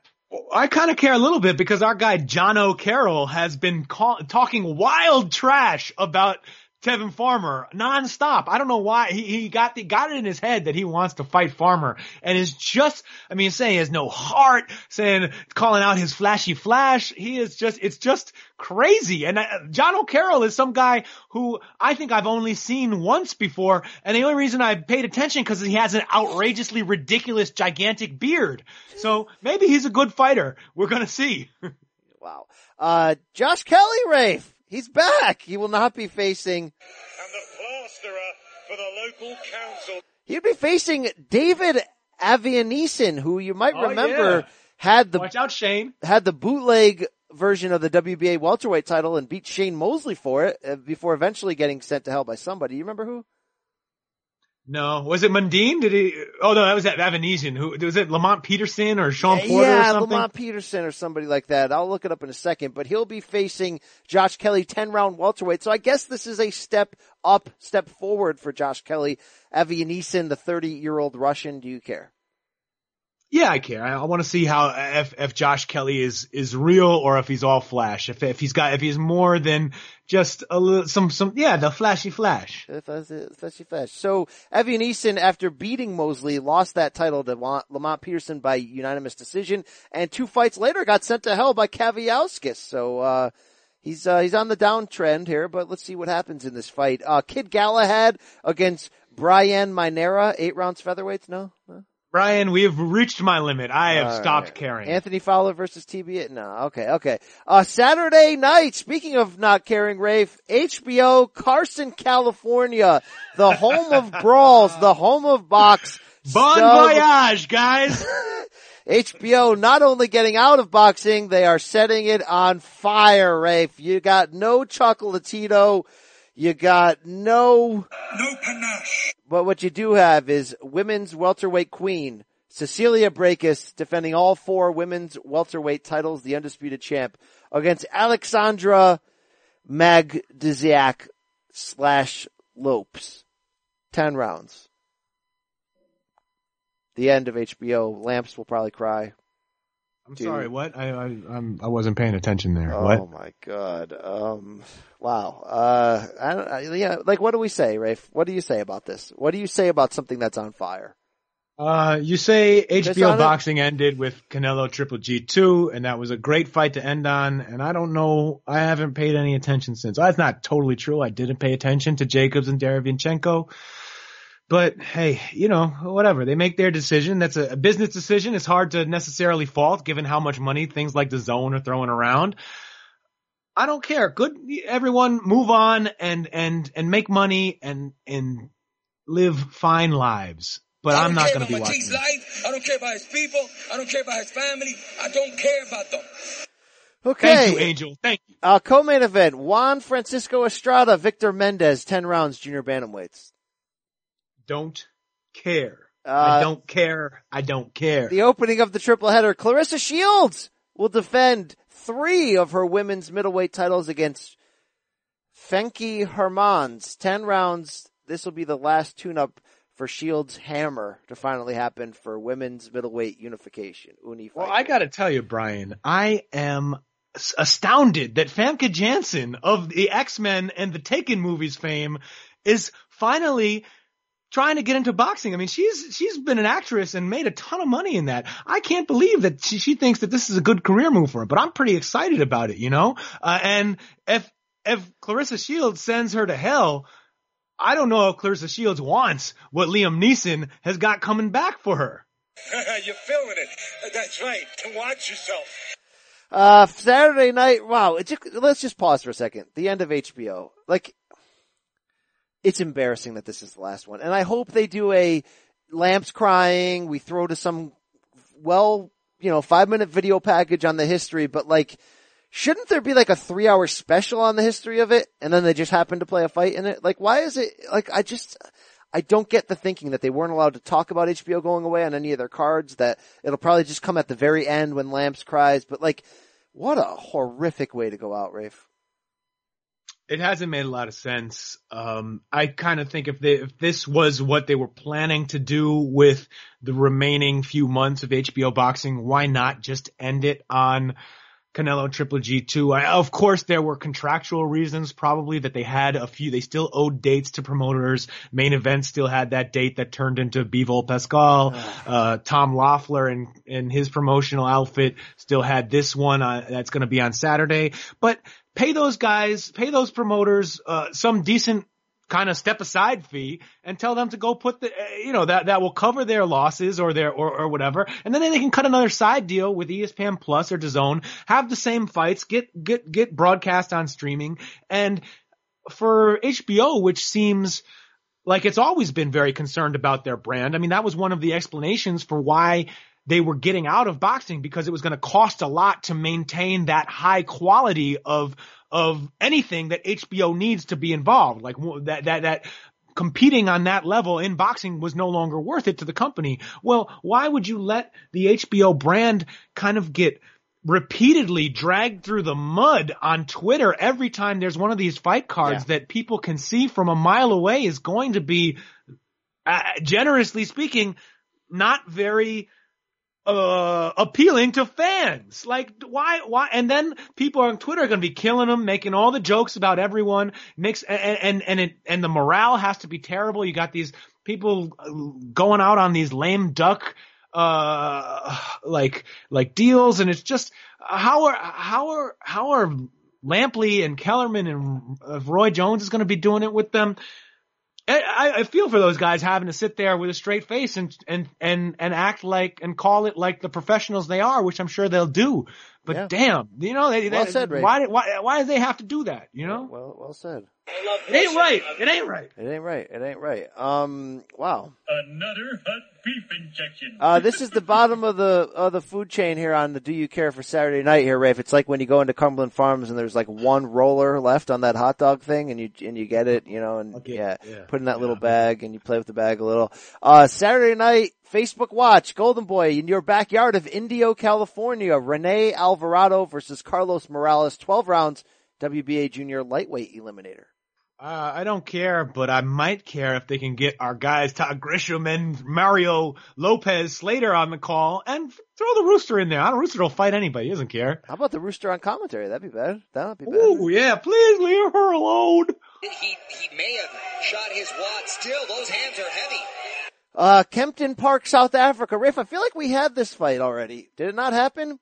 Thomas Oosthuizen versus Tabiso Manchunu. Rematch. 12 rounds. Oh my Cruiserweights. Did it just fight? What's going on here? Maybe it did great business in South Africa and they want to do it again. It was a close fight. I'm surprised there's a rematch. I won't be watching, but I might follow it afterwards. Tommy Gunn, as they call him, Rafe. Somehow he's only 30. I feel like that guy's been getting arrested forever, right? I think he's put a lot of miles on himself over the years. He may only be 30, but he appears to have the body of a 50-year-old. So he won a majority decision over Munchunu in September. We did just have this fight. Yes. I watched that fight. It's not bad. It's a good style matchup.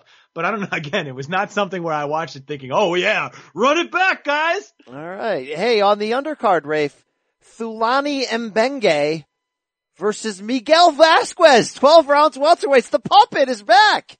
Oh my god, Vasquez is finally in that stage of his career. He lost to Josh Taylor last year, and now he's just doing the rounds. Good for him, make a buck, man. Maybe he signed the deal in the McDonald's again. That's well handled.